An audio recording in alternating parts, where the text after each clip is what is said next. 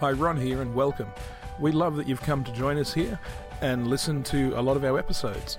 Please help us continue with this by supporting us through either joining the Barak Centre at thebarakcentre.com or joining us at the Fringe Church at thefringechurch.com and sharing and donating through those sources.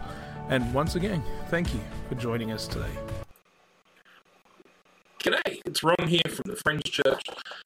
We're putting a newsletter together and trying to get it out there every month. As part of that, you've probably clicked on one of the links. So this one's coming through to talk about what's been going on inside prison. So once a week, I go off and I spend a day inside prison.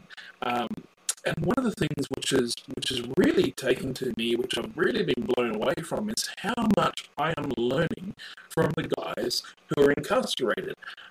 It's not so much that I've got this great knowledge to share to them, but the inspiration and the knowledge which these guys are sharing with me is just been incredible. And I get to bring that back to the guys at the Fringe Church and tell them the stories and the things which have been inspiration. So yes, there's been a number of people who've given their life to Christ inside, who've said their initial prayers with me, who've done all that. But for me, that's not the hugely exciting thing. It's stories like this one young lad who was in residential just this week, and we come across who was walking around with a guitar. Now that's a sight to see. I've never seen a guitar inside prison before, but this young fellow was just walking around with his guitar, and he was playing this beautiful music and had a wonderful voice. And he just come over and we had a bit of a chat, and he sat down and he sang to us this song about him being in prison, about the mistakes he's made, about the regrets he's got. And oh man, the passion and the beauty behind this stuff, the talent was just incredible. But the thing which really took away was something that a lot of people can learn from, is he said something to me. He said, growing up, I was in, I think it was 15 foster homes.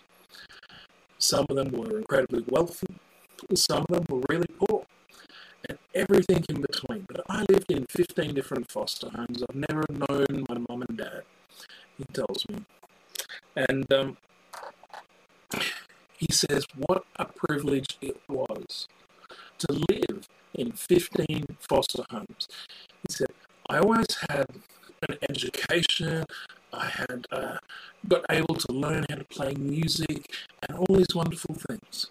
The only thing I was ever missing was love from a parent. But the focus of this guy to look on the bright side of things, to I think of how horrific it would be to live a life and not have any parental figures and to go through that many foster homes. But here's this young lad who's made some mistakes, confronting up to it and dealing with it and processing it through his music. But he does not have a victim mentality. It's not what was done to me, but it's how privileged I was. I messed up and I need to honour this. Yes, I never had the love of a parent, but that doesn't stop me from what I'm going to do. And he's going to come out and push to make his music career. He's got a couple of tracks online, he's written a bundle of songs, and he wants to come out and be able to start up a career, which is, his music's beautiful, and unlike other things I've heard, it's melodic, it's acoustic guitar, but it's rap, and it's just incredible. But that was one of the stories which this month I'd love to share. The other one was another guy, big guy, he's a big fella, and he was in there, and he was quietly sitting there with the book in one of the cell blocks. And I come through and had the opportunity to sit down beside him and sort of to say, hey, what are you doing, brother? What are you looking at? And he started to tell me his story. He'd been in there for 25 years, about to come out on parole. He was in there for murder. He murdered someone when he was quite young. And it was a silly kind of a thing. He was trying to be gangster and tough and all this, and thought that's what he needed to survive in the life with the experiences and things he had, but that's a story for another time. But this guy had done his... There's a saying, if you don't do your time, the time will do you. And he's done his time very well. So in the time there, he's done a psychological psych degree, a criminology degree, I can't remember what else it was. It was about 6 different degrees he's accomplished, and he's finished, and he's qualified for.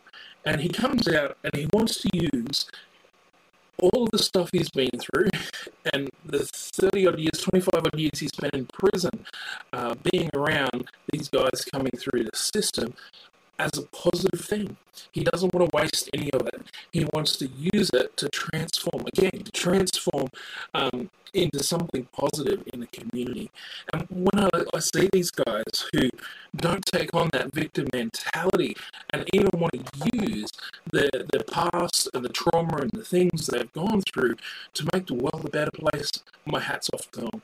I love these guys. They're my precious brothers and sisters who've done some horrific stuff in some cases, but they've done their time and they're a new creation, like Christ says, a new creation.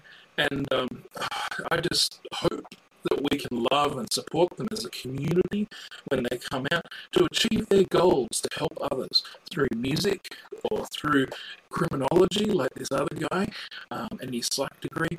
But I'm always blown away by doing prison chaplaincy at what I learn from the guys inside. So give you a bit of a rough down, but I hope you've enjoyed this, and we will continue to do newsletters, sometimes with these little video links.